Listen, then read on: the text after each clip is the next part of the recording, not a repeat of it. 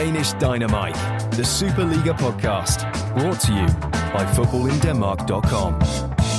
Welcome to episode 5 of Danish Dynamite, the Superliga podcast. And once again, it's been a fantastic week of Superliga action to unpack.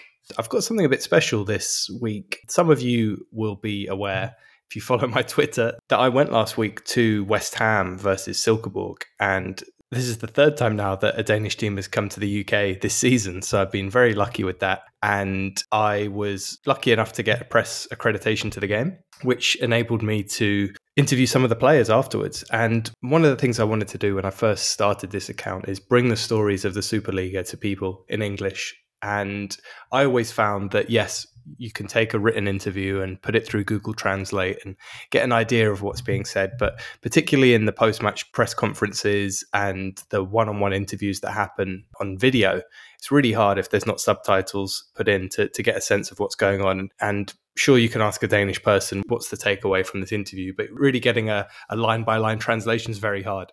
So after the game, I hung around in the mix zone, and the Silkeborg players and staff had already done the press conference. They'd already done the Danish media.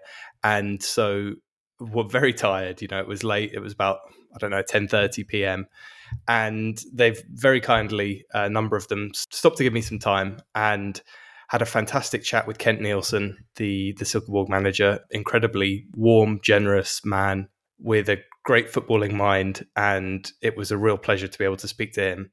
And then I also spoke to a couple of the players. Nicholas Hellenius, last season's Golden Boot winner, obviously, and has played in the Premier League with Aston Villa, so was kind of familiar with some of the rough and tumble of the Premier League.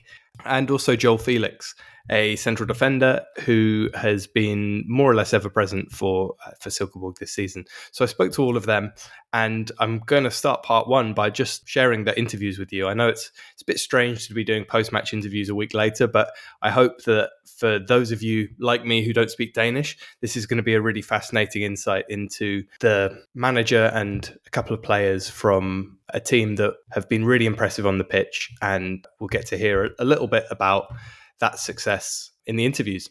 That's going to be in part 1. And in part 2, I'm going to have Casper Linde on to talk all things Superliga, but with a specific focus on his team, FC Nordsjælland, who are the current league leaders.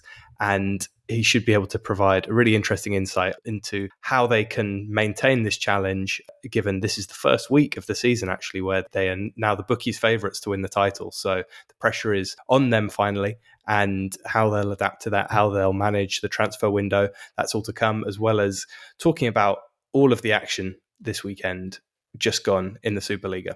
So another action-packed episode. When I first started doing this, I stupidly assumed that I'd just be switching on my microphone once a week, talking some Superliga, unplug the mic, download the episode, and away we go. If only I'd known the amount of effort that goes into each and every podcast in terms of setting up the guests, preparing for it, recording it, editing it, mixing it. So I hope it's worth it. I hope you guys are enjoying it. And for those of you who have signed up to be a Football in Denmark Patreon, I really, really appreciate it. If you want to join them, you can head on over to patreon.com/football in Denmark, and you can sign up for the price of a coffee a week. But for everyone listening to this, really thank you for the support and enjoy this episode. So without further ado, let's get into part 1 and Kent Nielsen. So the first interview that's coming up, you'll hear me speaking to Kent Nielsen, the Silkeborg manager, who, of course, won the Superliga with Aalborg and has been really the architect of Silkeborg's success, taking them up from the first division and taking them into Europe as a newly promoted side, winning the bronze medal last year. So we're going to hear from Kent first. First one's probably an obvious question, but when you took over Silkeborg in the first division, did you expect that within 3 years you'd be fighting for the league title and playing West Ham in Europe? This is a fairy tale, especially for many of these players. None of them have experienced anything like we experienced last season with a bronze medal, the biggest surprise in many years, and also the way we did it. Then we come into these matches disappointed. We were disappointed that we didn't qualify for EuroLeague because we thought we had 2 good matches against the Finnish team. When we saw the group we were picked in with thinking, oh my God, because it was only huge clubs compared with us. But we have done well, so it and have been very playing with a lot of courage, even though we were playing against teams that are better and have better players than we have, and I'm also sure they have also better staff. But we have done it our way, and we've been surprised that we have played even matches. I know West Ham is the best team today, no doubt about it, but still, it's still 1-0, and it's still a penalty. And so many chances they didn't have. We didn't either, but again, we have played in some way a low score.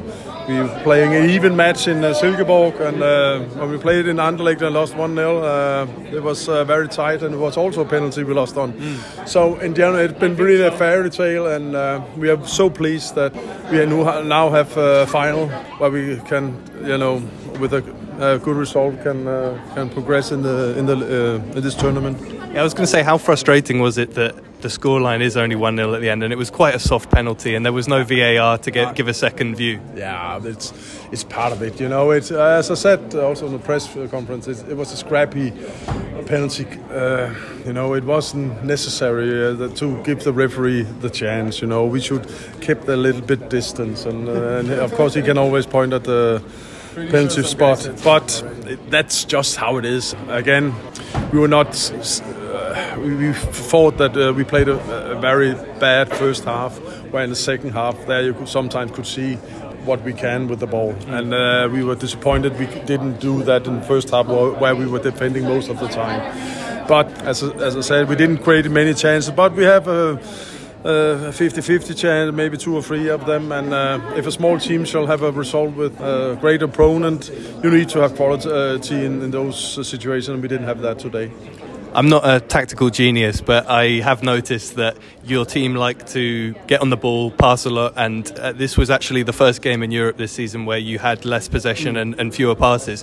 Were you anticipating that? Was that part of the game plan? No, it wasn't. We have been struggling a little bit with injuries at the moment. Small clubs, they don't have huge squads. So we have 4 main players that were lacking. Especially we have a number 6 who is so comfortable on the ball, and he is Mark Brink. Yeah, he's the guy that set things up for us. You could see when Casper came on, number 7, suddenly it started with a different flow, and then our 2 fullbacks that have been tremendous for us, they have been out as well. But we hope that they can be ready maybe for the match on Sunday, or at least next Thursday. So that we need to be good on the ball if we shall have a chance, especially when we're playing against, as I said, these very big clubs. And you mentioned Casper, you obviously with him at Aalborg. How pleasing is it to see him playing some really nice football this season, after his time recently in Aalborg? Yeah, it's been a real pleasure. He had now two years in Aalborg where he was mostly out of the team. Everybody have always could see what he can, but now he also, I think, come to the right place where a lot of players can support him with his style of football. And that suited me, and he had been a great impact for us. Even though we sold one of our best players, Wallis, to Brøndby, and everybody was a little bit concerned, but we were really pleased that we had the option with Kusk, and he had, I think I don't know how many assists and goals he had scored, but it's a great impact for us. So we are pleased with him, and. He's just also become a dad. That was also why he was. Wow. So there was many things. But we are pleased that he will be ready for the next matches. How much did the first leg of this game against West Ham, how much did that help inform your plan for this game, or did you already know enough about them? No, the problem for us when we're playing against a team like West Ham, and it was the same when we were Silkeborg, we don't know which player they are playing with. Right. And it was the same here. We didn't, we didn't know. We saw the match against Bournemouth the other day. Mm-hmm. We're playing 4 at the back, but we had a suspicion that because it looks like every time they played in Europe, they played 3 at the back. So, but again, it was not much for tactical. there was a reminder for us, if we shall have a chance, we need to be good on the ball. No matter how they are, what system they're playing or who they're playing, we need to be good on the ball. And it was more that we were, again, telling the players all the time. And sadly, we were not in the first half. And finally, you obviously played some football for a few years here in England. What was your best memory from English football? I have a lot of good memories. I think it needs to be, the first season I was here, we were runners-up. I think we played the last match against West Ham where we had secured our second place. And the Villa fans, all the way for 95 minutes, they were just singing and singing and singing, even though it ended up 3-3. And it was just a tremendous, experience with so many fans. And we played in Liverpool, so it was a great experience and a good memory for me to get back to Denmark. Fantastic. Well, I can say for an English guy in the UK, watching your team has been a real pleasure this season. So and last season, of course. So Thank you so much for playing this brand of football, and wish you best of luck against Anderlecht. Yeah, thank you. Thanks a lot. Next up, we've got Nicholas Helenius, the Golden Boot winner, who, of course, spent some time in the UK and has really been on fire since he's been back at Silkeborg. Kent Nielsen's really got the best out of him. And so we speak to him next. Firstly, I wanted to ask, what's the mood in the dressing room after that? Are you feeling confident that, with one game to go, you can still progress to the knockouts? Yes, we are feeling confident. We have a final home against Anderlecht. We play an even match in Anderlecht and was very close to get a draw down there. They get a penalty 10 minutes before the time at the end of the game. And we are playing at home on our own pitch and we'll have a full stadium. So and I think Anderlecht, they have to win. We can get a draw or win and go through to the knockout phase. So I think Anderlecht, they have to push forward to get a result, and that can give us some space we have to take care of and punish them. If they give us big errors, then we can play quick. Yeah, and with a lot of energy the fans will give us. Great. And I wondered, playing in big matches every week in the Superliga, how does a game against a team like West Ham feel different on the pitch? Is it more intense? Is there more quality? Yeah, I play over here by myself. I've been at Aston Villa, and when you play every day, I remember by myself, the first month was very hard for me when I came here, but then I start getting into the tempo and how you play over here. Mm-hmm. It's just more energy, more physical, and that's difficult for us. We are not the most physical team, and then we have to be very good on the ball when the team go that high on us, and we were not good on the ball, especially the first half was very, very bad. The movement wasn't there, and the passes, that was the big difference. I think the passes, when West Ham we pressed them, the passes was always to the best foot on the player. On us, there was a little bit half meter to the side, and many times on the bad foot, and then it's going the things going slower. So that was the big difference, and they read us well how we play, and like you say, have a lot of energy in the pressure, and that was difficult for us. We find some better solutions in second half. Kusk, number 7 from our team, find some good rooms. I find some good rooms, go a little bit more down. That's where the space was, and then we try to get a little bit calm on the ball. And they also have some, nice offensive players. They don't want to press the whole game, and you could feel that a little bit. We have a little bit more space and get more long attacks, and that was good for us. So we had not big chances, but we had some small opportunities we maybe could get something from. But it's totally deserved win for West Ham. There can we not say anything to. And after getting the bronze medal, are you looking for silver or gold this season? We have some disappointing results here in the last 2 games. We lost 4 points in the overtime. So that had been tough. Then we have been number 2 now and only 3 points behind number 1, I think. And I actually think we have 7-8 penalties against us this Easter and season, and that's hard also. So we don't think all the referees' decisions have been in our way.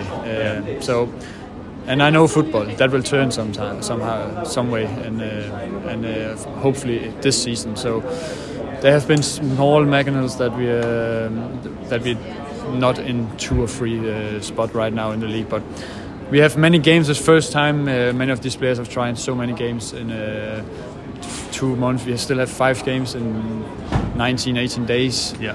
So that we're still in the top in the Superliga, and we have a final home against Anderlecht, and we are through to the cup next round. So that's well done from the team, and that's because we work hard and are very professional. So we have to keep that, and then the luck will change to our side. Brilliant. Well, if you want to sleep well tonight, I suggest do not watch the penalty that was given today. I don't think it was a penalty. I actually saw the angle, and it wasn't a penalty, but we agree on that. Yeah, good. Thank you, man. All of us. Pleasure. Thank you, man. And finally, we got a conversation with Joel Felix, the young central defender who has had a really interesting career. He was born in St. Lucia to a St. Lucian father and Danish mother. He then moved to Denmark when he was a kid, and he started playing at, first of all, Van Loosa and then B93, and actually was part of the FC Copenhagen youth setup. He was on the bench for a Superliga game for them, but never made his official debut for them. And then he went over to Twente in Holland and played for the reserve side in the first division there before coming back to Denmark. And he's been part of Silkeborg since their return to the Superliga. So I'm going to speak to him next. I wondered, how are you managing the extra workload of all the European games and all the travel, on top of the Superliga schedule? How is it for you on a training and a rest and recuperation level? I think the important thing for us is that we take care of our body outside of the field, and that's with eating the right things, sleeping, and all these kinds of recovery things, and that's very important when you have matches that just comes and comes and comes. And of course, on the pitch, we don't do that much like we normally do. But the main focus is outside the pitch, to really relax when you have the time to it and use your energy the right way. So that's what I would say. Great. And you looked comfortable out there today. I'm sure they got a penalty, but to be that close against a Premier League side says a lot about the quality that you have. Thanks. I think we were not satisfied with the first half. They put a lot of pressure and they did very well, but we didn't find the right solutions to get higher up on the pitch and play through them like we did when we were at home. So, but we did better in the second half, and that's where we came to a couple small chances where everything can happen. So it was first half we were not satisfied, but the second half we did much better. And I just huge respect for this team and club, the way they put pressure on us, and we were hoping that they were not prepared for the way we played because they have so many important games, and they play against much bigger teams than us. So we were hoping that they were not prepared, but they seemed pretty prepared for us with their pressure and the way they defended. So yeah, it was even though we didn't get a draw or win any points, it was something you have to enjoy. I'm lucky when I play football. I'm lucky if 2 or 3 people watch it. When you're playing in a game of this size in this big stadium, are you aware at the time of how big an occasion this is, or do you just block it out and focus on the pitch like it's any other game? For us, I think we are aware. I haven't tried anything like this before, so I'm very much aware of the fans and the big stadium and the media attention and stuff like that. So you feel it, and I think the moments on the pitch where you notice stuff like cheers or something like that. So I think I noticed, but maybe some other players who have played like this before, they wouldn't even think about it. Okay. Yeah. And you must have noticed the Silkeborg fans tonight, who were fantastic. They came in, about 1,000 of them came, and yeah, they kept making noise throughout. Yeah, amazing. That's what I heard the most. That was the Silkeborg fans, and they kept the spirit in the stadium. So can't complain. They were absolutely amazing, and it could be incredible to give them a point, but we did our best. Great, man. Well, listen, good luck for the final game. Thanks for talking, and get some good rest tonight. Yes, thank you a lot. Thank you. Take care.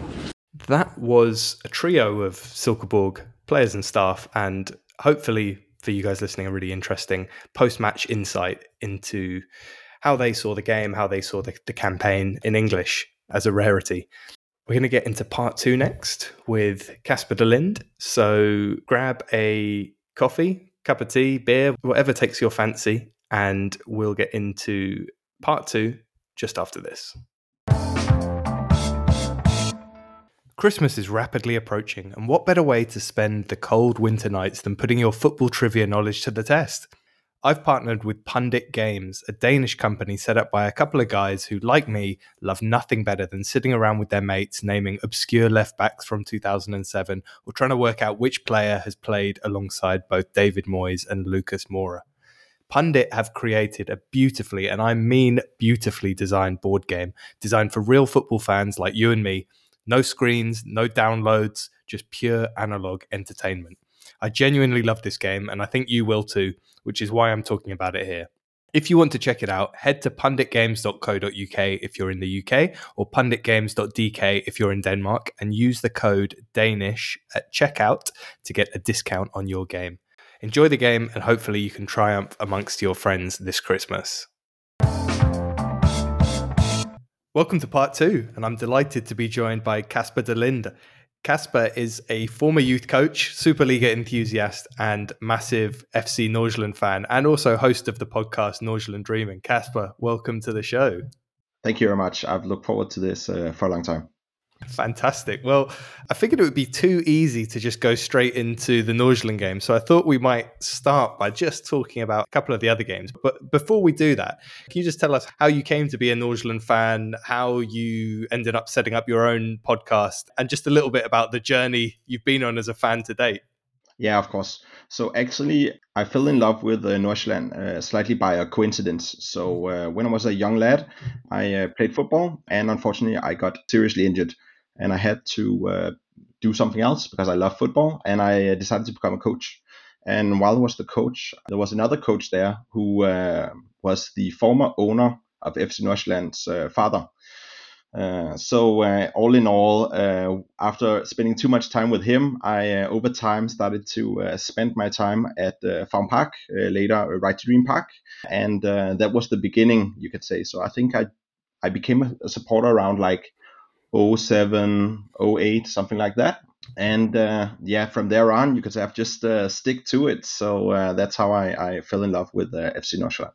I've been to a game myself, really enjoyed it. And I have to say that of all the clubs in Denmark, I would say that outside of maybe FC Copenhagen and Brøndby, FC Nordsjælland is the one that I get asked the most about. I think it's got such a big interest internationally because of obviously the story behind it, the philosophy, and also the results on the pitch. One of the things that speaking to other fans in Denmark tends to get short shrift is the fan scene, which is obviously something that is developing. It's a newer club.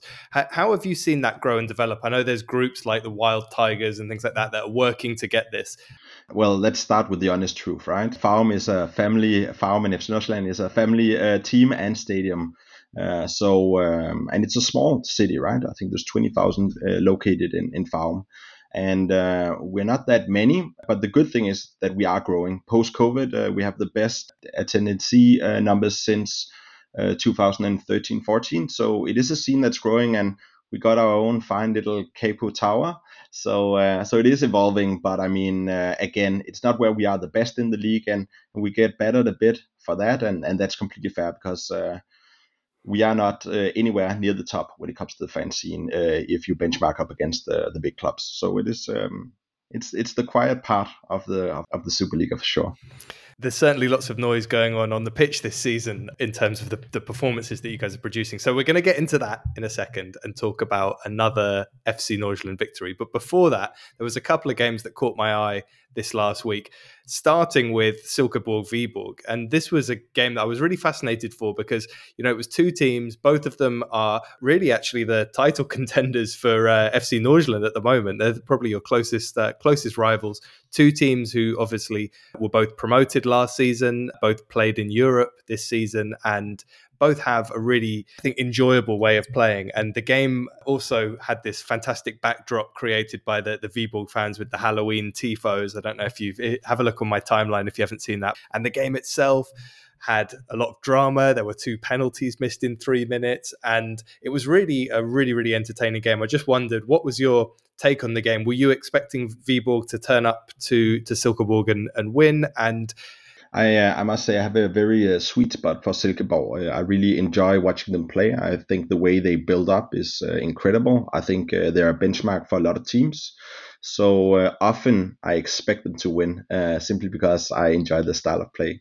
And that's also how the game started, right? I expected them to go out and be in control. And I think within the first like 18, 19 minutes, they'd had 3, 4 chances where they could have scored with a bit more quality. So actually, that was very much how I expected the game to go. The more the time went on, the more they struggled, and that was a bit interesting for me. And then when second half came, the tables turned completely.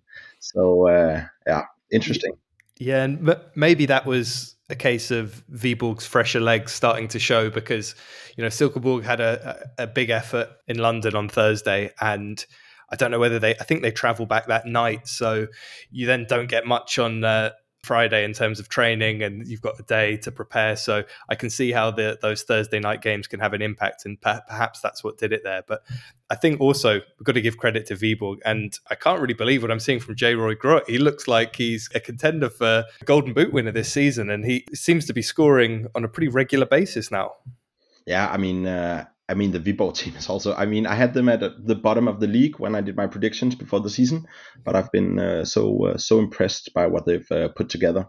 As you say, Groot is a monster, and I mean they really showed what they do very well as well in the second half. So I mean the magic moment from Achuri to Lehmann's cutback to Samburek, I think also very much displays what they do well. So all credits to them as well. So it's impressive what both Silkeborg and Viborg are doing at the moment, and it's also a salute to a very clear structure in both the way they acquire players and the way they want to play football. I think Viborg especially is good in the low block, which gives them quite a bit of space when they need to defend. So I think it's impressive. And then maybe just for a second back to Silkeborg, it's okay. I think maybe a part of the game, of course, the tired people, that plays a role. But I think Mark Brink and Salkvist are so important for the team as well. And I think the substitutes there aren't as strong, but who could expect that?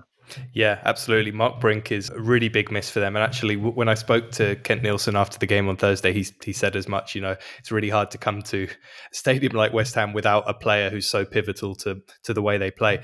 It's funny that you mentioned the Zamburek goal as well. He's a player who he's not been a regular starter this season, but from what I've seen from him, it looks like he's got a lot of quality. And that goal was him drifting inside into a more central role. And I think that if that's something he can start to do more regularly, I think that could be a really dangerous weapon for them to have. Yeah, I completely agree. And I think then they have a complete opposite if they use Niels Mortimer instead. So I think they can either have a player that's a bit more physical and a bit more relational, and then you have Niels Mortimer that can run past a defender or two, right? So I think they have quite a bit of options, and I think that we've also seen that throughout the season. Saeed is also an absolute superstar, in my opinion. Yeah, really loved watching him play. If I had to put you on the spot, which of these two teams is going to finish higher this season? I think Silkeborg is going to come back when their international or European period here is over. And I expect them to become even stronger. So I'm going to have Silkeborg up there, even though they might, as you see it now, might miss top 6 if you're a pessimist, right? But I think they will definitely make it, and I think they will be stronger over 32 games. I like it when you ask someone a question. They don't sit on the fence. They've got an answer off the bat. Love it. Right. Let's move on to the next game, which was Brøndby 3, Aalborg 2. And this was, again, another one I was really looking forward to because of the importance it had, not at the top of the table, but at the bottom of the table. This was 10th versus 11th.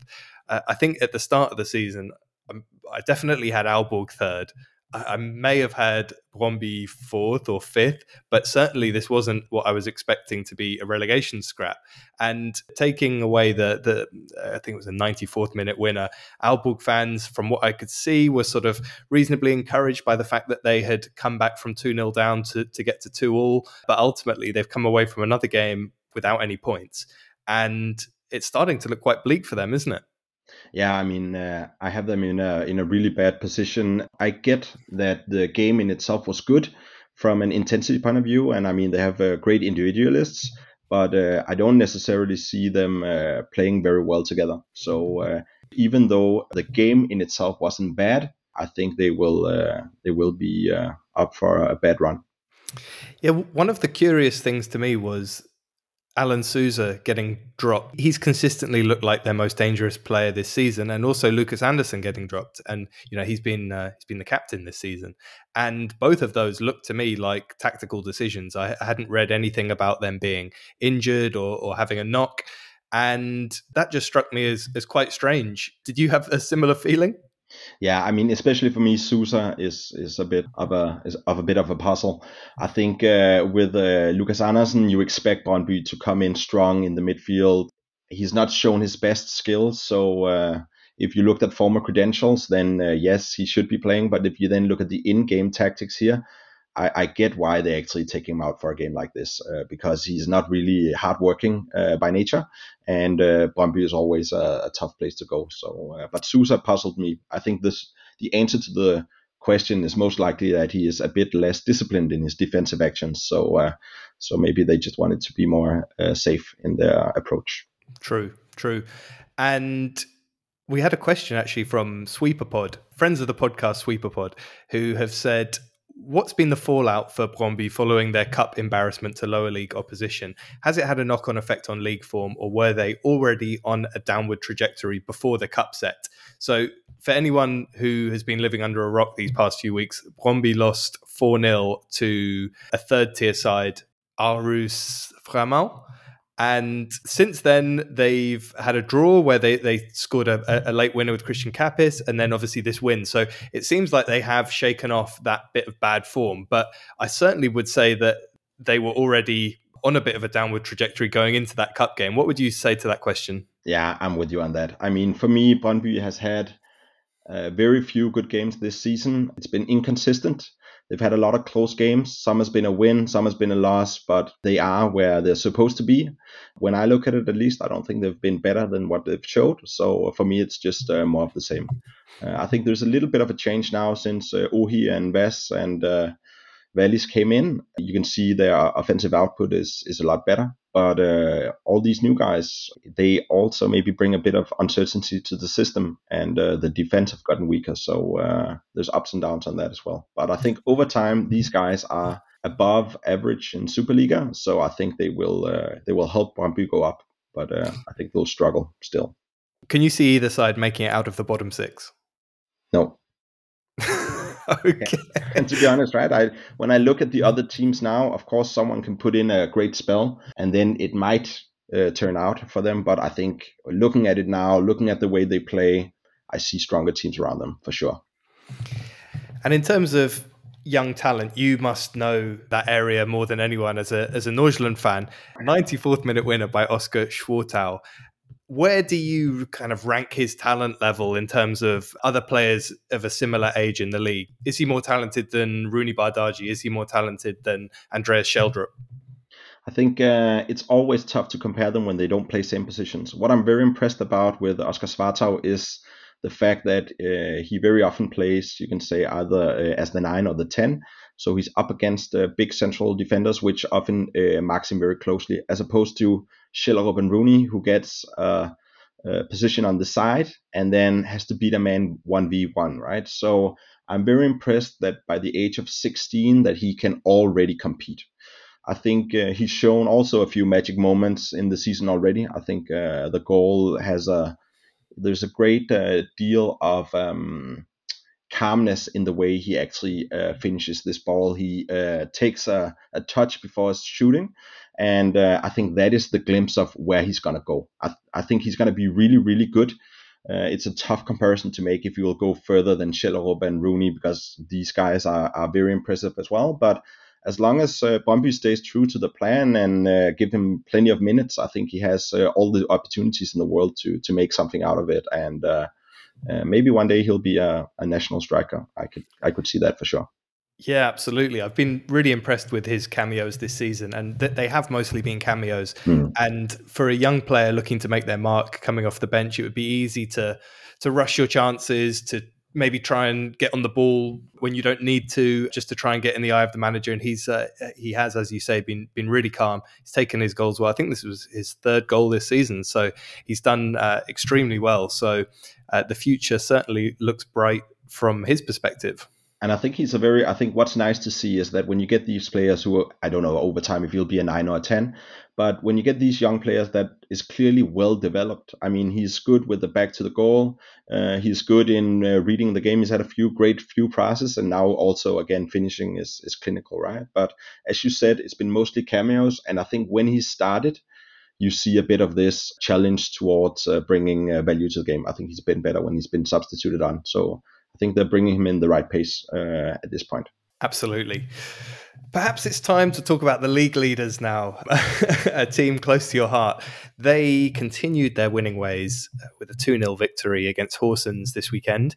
Tell us a little bit about the game itself. Was it as straightforward a victory as the scoreline makes out?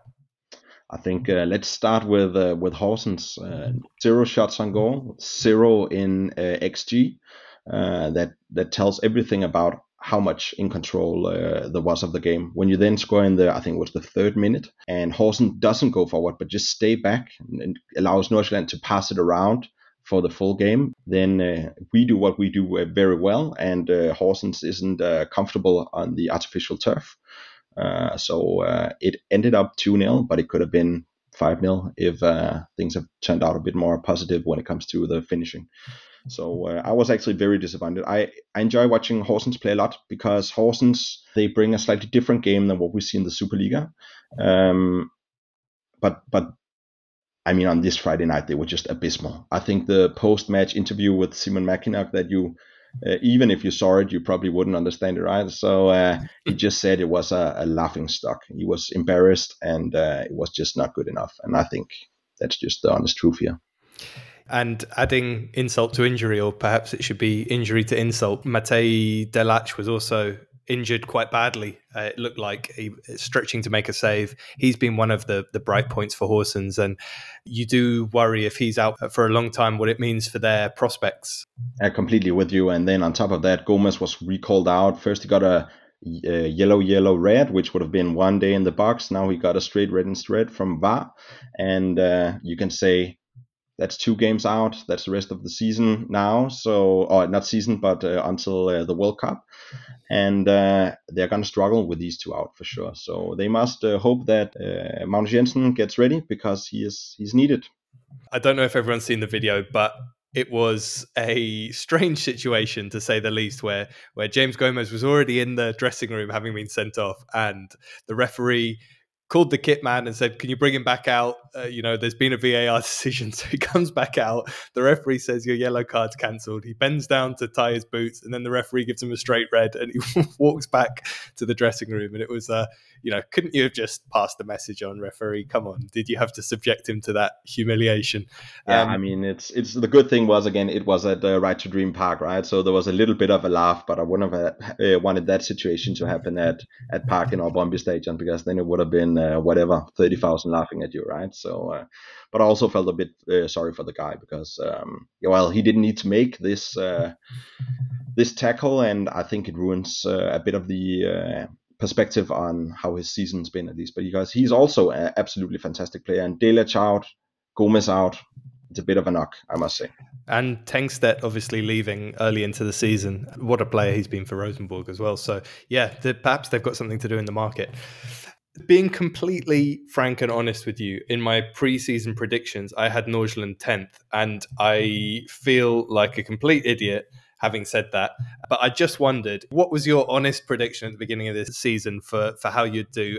This might sound pretty weird because I was actually fairly positive. And the reason why I was positive was because the 10 games that no one saw when we played in the relegation game, we were the best, as I saw it, in 9 out of 10 games. You could easily see that Andreas Hansen was a major contribution. Bistrup was an absolute monster.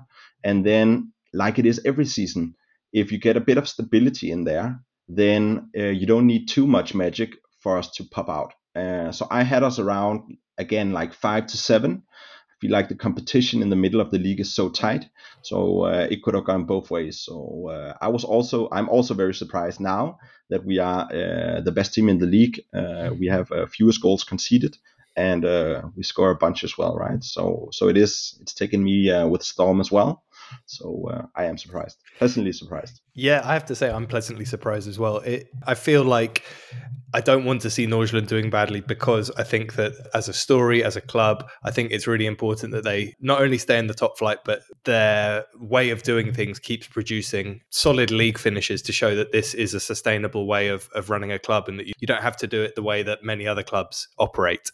I think that's a very good point, and I think that to second that, I think it's also the only way Nordsjælland can become champions. Develop players that you cannot buy. I mean, FC Nordsjælland would never be able to buy a Kamaldeen or a Damsgaard or Kudus or Ingvartsen. I mean, we can continue, right? Yeah. If you need to compete, you need to create them yourself. And I think that is also where the strategy has been so clear. And I get why other teams, they sometimes laugh at us when we play Schellerup at 16, and we play some, and then Schellerup did really well, but we've also played some of the others where it hasn't gone so well from the get-go, right? So we are a bit of a wild card in this race always, not towards being champions, but more towards like where we're going to end up. My sense is that since 2015 in December, where Tom Vernon took over, and we've seen the increase in African players, I feel like the talent line is getting stronger and stronger. And now I just saw the Go-Tier Cup, where the Right to Dream team won again, third time consecutively. And I can say that the next ones on the line are just absolutely crazy. So I'm not too concerned about that over time. Miss it, right? Yeah, and Right to Dream has obviously expanded into Egypt as well. So another talent pool that can benefit Nordsjælland. So yeah, really interesting. I think it's obvious to say that Ernest Nuama has been the sort of the find of the season. We all knew about Nagalo and Sheldrup already, and Bidstrup, but certainly Nuama has been a real breath of fresh air. We actually had a question from Victor Udbai, who said, who will be the next mega talent in FC Nordsjælland? Is it Ernest Nuama? Is it somebody else? Is there someone under the radar who you think is coming up next? Because I think we can all say that Sheldrup is the current mega talent in Nordsjælland. Yeah, so for me, Nuama is in the same category. I mean, I think we'll have him very shortly, so I'm not going to say him. I think people will be surprised when Ant-Man puts it together. I expect him to really get a spell soon. I think he needs to wait his time until Nuama and Schillerup is gone. But I really expect great things from him. Then I'm very fascinated by Leo Walter as well, playing in central midfield. But as the midfielders are playing now, there's simply not room, right? So Diomande, Bidstrup, and Jax has been incredible. So when we look towards the new season, I think these are two of the players who are gonna make it pop. And then that's interesting, right? Because that's two of the Scandinavian talents. So we have a Scandinavian leg, we have a Danish leg, and we have Ghanaian leg for now. And then later on, there might be even more. Absolutely. So many of the questions and around Nordsjælland focus on what's going to happen in the future. And I guess one of the big uncertainties is how you navigate this January transfer window. Because I think had you been 4th, 5th, 6th, there's a distinct possibility that Nagalo and or Sheldrup would have been sold. Do you think that's still the case? Or do you think this is an opportunity to hang on to them until the summer to kind of see how the season pans out? I think the philosophy in Nordsjælland in general is that very often it's the individual over the team, and that's also why we see a lot of players leave. I think if the opportunity for a guy like Nuama gets too big, we are not gonna keep him because ligament injury and it's all over, right? So I think if the transfer is big enough, then they're gonna let him go, or shell out for that sake. I think what we've learned from previous times is that we sold Mikkel Damsgaard. We rented him back for 6 months, and I could see that as a solution as well. So I hope they will do whatever they can to hold it together. But I also think they need to look at the individuals here, because if the opportunity is there, let's just put something wild out there. But Nuama to a top La Liga club or whatever, I don't think it's responsible to keep him. And I mean, there's also great players behind him, right? So I think you need to put the individual first as well. So I actually support the club on that.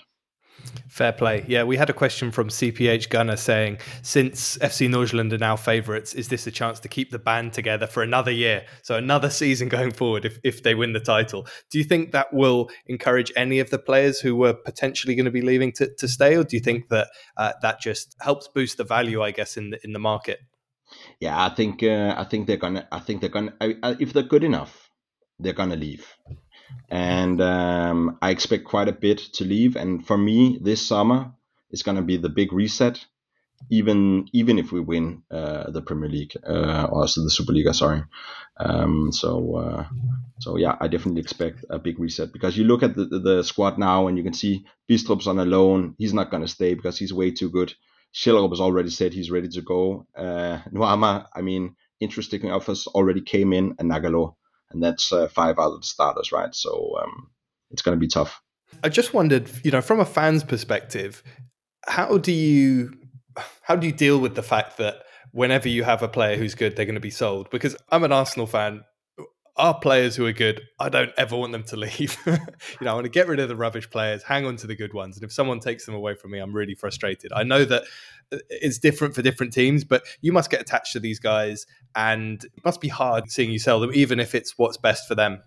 Yeah, for sure. And of course, I would love to be in the food chain where we could keep the players. But again, even though I'm a Nordsjælland fan, I would still say if Dortmund comes along, I would go myself, right? So in that sense, I get where they come from. I would be very dissatisfied to see people move to, you can say, more sad places. But if they get a great spot, then I think they should go. Because again, we are here to win the league by producing the best talent. You need to make room as well. So you need to look at this on a long horizon. And I might be completely manipulated into this thought, but I actually buy into it. Yeah, and actually on that thought, had Simon Adingra still been around, Ernest Nuama wouldn't have been getting the opportunities that he has this season, perhaps because they're playing in identical positions. So, one door closes, another opens. Yeah, and then again, now we talked about the ones that are just below. So Ant-Man, Leo Valta, we could continue with quite a few.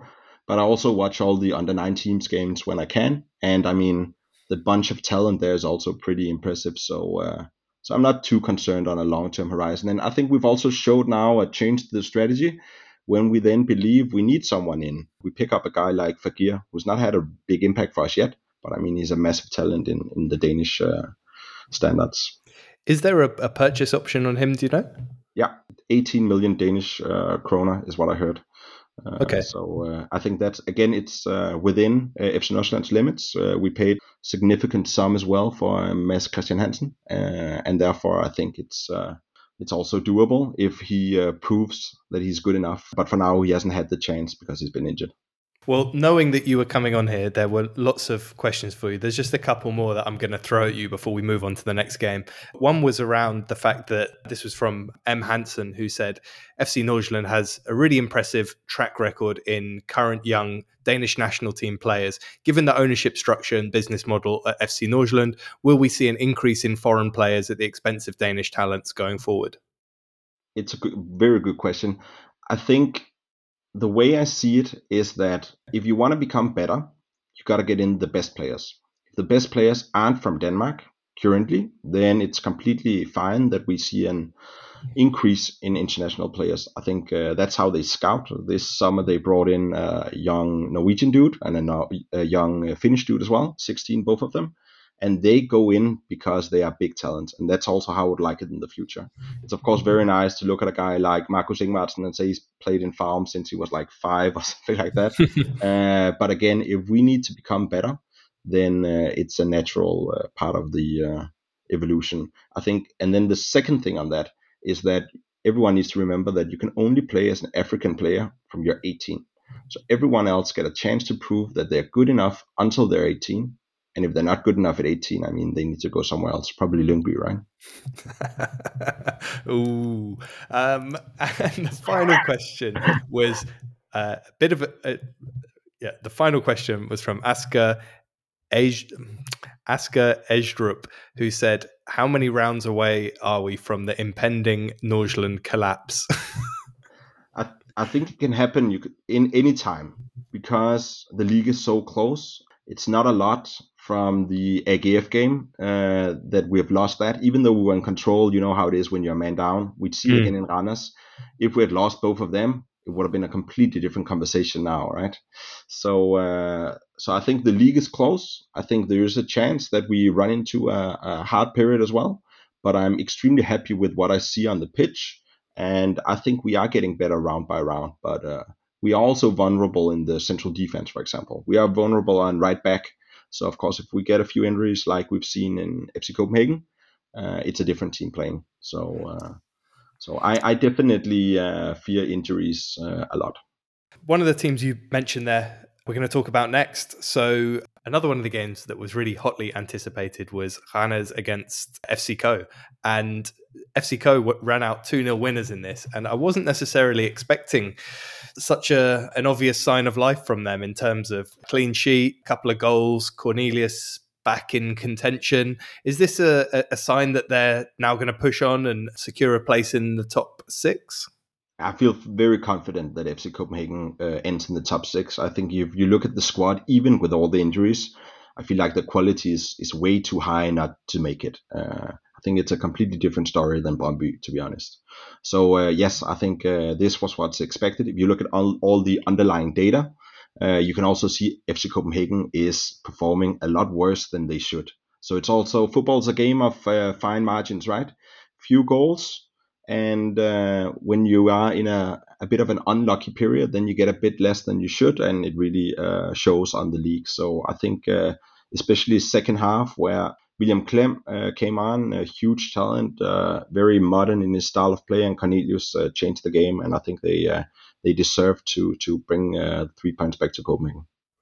Yeah, I think that with Copenhagen as well, they probably won't see it like this, but finishing 4th in their Champions League group means that they don't then go into the Europa League. And so they are now, from next week onwards, able to concentrate entirely on the league. And I think that, had they been comfortably first in the league, they would have probably welcomed the extra European revenue. But at this point, they probably need to focus and have a week to prepare for each game, have fresh legs for every game, and not have that distraction. Yeah, I'm with you. I mean, we, of course, as Superliga fans, we have a lot of banter for each other. But again, the program that Silkeborg, FC Midtjylland, FC Copenhagen has been through has been intense. And then on top, you add all the injuries to FC Copenhagen. Then I understand that they have problems in building up the squad and setting their style of play. So yeah, I think they'll get a lot stronger. Let's say it like that. Couple more games from this weekend. Lyngby lost in the very, very last minute at home to AGF 1-0. It feels like they can't catch a break this season. Just when it looked like they were going to get a clean sheet and a point, it's snatched away from them in the last minute. Did you feel a bit for them? Did you sort of see the goal coming? I actually feel it for them often because I think this season they haven't been playing like a bottom of the league team. But they make personal errors that are way too big to play in the Superliga. And I can relate because that was very much the story of FC Nordsjælland last year in the fall season. So I was sitting there and waiting for it to happen. And then it did at the end. And especially after Sander Ngabo twisted and turned 4 players. Again, a magic moment. So sad that he didn't make it for him. But then AGF ran with it at the end. And I actually think over the full game, AGF was probably like half a goal better than Lyngby, but when you get these chances in the 87th minute or whatever it was, you got to take them. And Lyngby has just not taken their chances at all this season because the team is not terrible, but they have just, in my opinion, 2-3 players that is not Superliga standard. Lyngby BK English asks, what more can Lyngby do this season?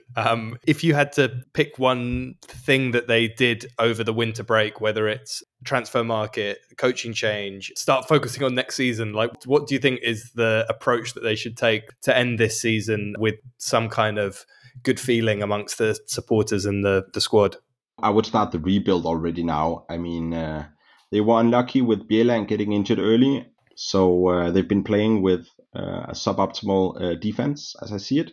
But I have no prediction at all where they can make it. So I would focus on next year and figure out who's there and who's got to play. So I also expect a guy like Sandangabo to play a lot more in the coming games. Shouldn't give up, but they should be very focused on what the team looks like, because they're not going to make it.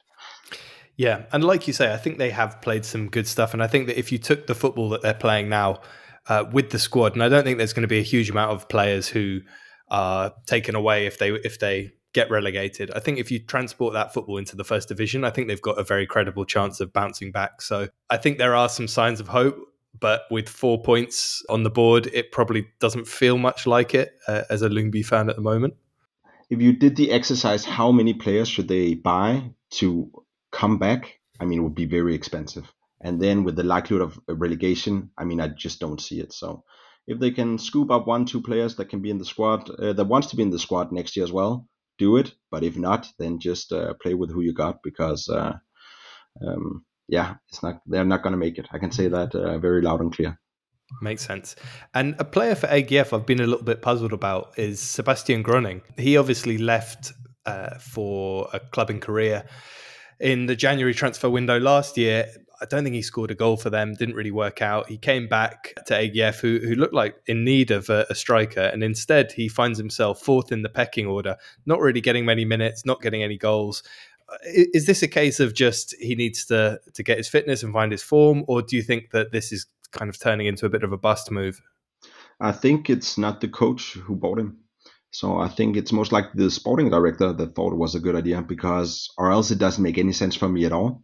It seems slightly misaligned. And when you look at who they got and who they brought in Haugen, who started really well. It's gone down a bit in form now. They still had Mortensen, who was second top scorer. They brought in an additional striker after that. Just seems like a bit of an overload. For me, they can all be good. Imagine if Obi had gotten him, right? It would have been a completely different game. They're missing a 9. AGF has 2 too many, in my opinion. So it's a bit sad, because I really like him. If you look at his stats from before he left to South Korea, I mean, they were really, really impressive. So I would even say he could play at Brøndby as well. The thing I remember from his time at Viborg was that he missed the most big chances in the league by, I think he was twice the number of the next person. So, he could have almost won the Golden Boot in 6 months had he taken those chances. If he can find anywhere approaching that kind of form again in Aarhus, he's going to be a very valuable asset. But it makes sense again that they don't change at this point, because the formation's shifting a little bit. Mortensen's on fire, and then they have 3 new strikers. Who are you going to bring in? They've been playing Kevin Jakob as well as a, whatever we call him, a player behind the attackers. So, I mean, it is tough competition. And when you look at that AGF squad, I'm actually a bit surprised that they aren't doing better than they are, because I think there is more potential than what they're showing. Absolutely. And speaking of potential, FC Midtjylland played against Obi and lost 2-1 at home. I think this was a bit of a surprise result. And they're a squad that, again, has so much potential, so much talent. And it feels like it's just not really coming together for them. I don't know whether it's a case of they're rotating quite heavily each match because of Europe. I don't know if that's making it difficult for the players to gel together, but yeah, something doesn't feel right there. And with big rumours about Evander heading to MLS potentially, it could get worse before it gets better. Yep. It's a tough period when you have these 9 games in 27 days and you have a new coach as well. Very similar story to FC Copenhagen. Seems a bit too individualistic in the way they attack. And I have a big problem with the way they defend. I think it's a little bit disrespectful when you play against a team like OB, which have so strong wingers, and then you don't help out your own left and right backs defending. So I think for me it was actually a little bit of a tactical error by Capellas, even though that everyone likes him. Interesting, yeah. And I think that there's 2 or 3 coaches who've now joined their teams midway through the season. They're going to be counting the hours to the winter break when they can get a couple of months to work on it. And you do wonder if a guy like Capellas has, since he's come in, he's had 2 games a week and has just been kind of fighting the fixture list. And maybe with a bit of time, he can get his ideas across. But yeah, it certainly seems a bit. They look half decent one week, and then the next week look like a shadow of their former selves. They are really lacking consistency, I think. Yeah, and then what you see is that you see absolutely brilliant players at their best, but it's not really the formation that's making them better. And for me, as a former coach, it's one of the things I look at a lot. Which team has very strong ties throughout the full game? I think we saw the FC Copenhagen game as well, where they scored a late goal by Vander, where you could also see that the team just snapped over the middle somewhat through second half. And I think against OB it was not really connecting at any point. So let's give them a bit of time. But tactically, I'm not impressed at all. But I'm very impressed by the individual levels of some of the players. I mean, Isaksen, Emiliano Martinez, Christopher Olsen, brilliant players for Superliga standards. Yeah, totally agree on those players. All of those players have been kind of in and out of the team slightly over the past few weeks. So perhaps in the new year, when fixtures are a bit more manageable, we're going to see a real first choice 11 start to emerge. Before we let you go, let's talk a little bit about the games this weekend. And Midtjylland have a nice, easy one at home to FC Nordsjælland. How do you see this one panning out? Well, I'm happy at least that Midtjylland has an important game Thursday night as well. So hopefully they'll have very heavy legs. Hopefully Capellas continues to not use his wingers to defend, and will snatch a 2-1 win. If it becomes a physical game where they manage to press us down, pass the ball into Kaba, it might be a very different result. Absolutely. So you're calling that 2-1. Yeah, I feel that Nordsjælland are just on fire at the moment. I think they're going to have too much in the tank for Midtjylland. So yeah, I'm predicting a win. I don't have a scoreline that pops into mind, but I'll say 1-0. 1-0 to Nordsjælland. I think that, as you say, Nordsjælland's defence and Hansen in goal in particular, I think that combination has looked really strong this season, and so I fancy them to keep Sorry Kaba and co at bay on the weekend.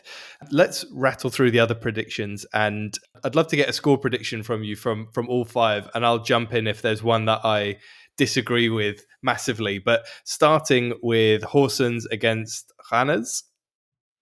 I think we're going to see a Randers win, and it's going to be a tight game. Let's go 2-1 again. Okay, don't disagree with that one. Viborg AGF. This should be a high intensity match. Yeah, a lot of yellow cards, huh? That would look like. It's the right time. Let's say you have a potential ban. It's a lot nicer to get it in the last game before the World Cup than it is to get it in the first game next year, because then you're not playing in all the games. I think Viborg is gonna win. Let's say 2-0. Oh, okay. I also see a 2-goal margin here. I'm going to say 3-1, but I think Viborg are just on a tear at the moment, and I think they're going to have too much. Then we've got another great one, Aalborg against Silkeborg. I'm gonna go bold, and I'm gonna go 0-3. I think the lack of collective movement for OB, it's gonna be a problem when they play against the passing machine, and I think they're gonna get their asses whooped. Wow. Big words.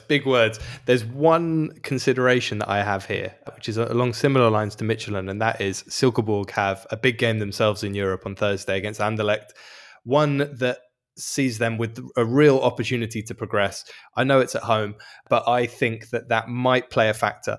I still think that they're probably going to have too much for Aalborg, but I think that this is going to be really close, and I could see it being 2-1, potentially 2-2. I think that Aalborg do have goals in them when they want to, so it's not inconceivable. But yeah, this is going to be quite hard to predict for me just because of the wild card that is that European game on the Thursday. But you have been very emphatic with this one, so let's see how that pans out.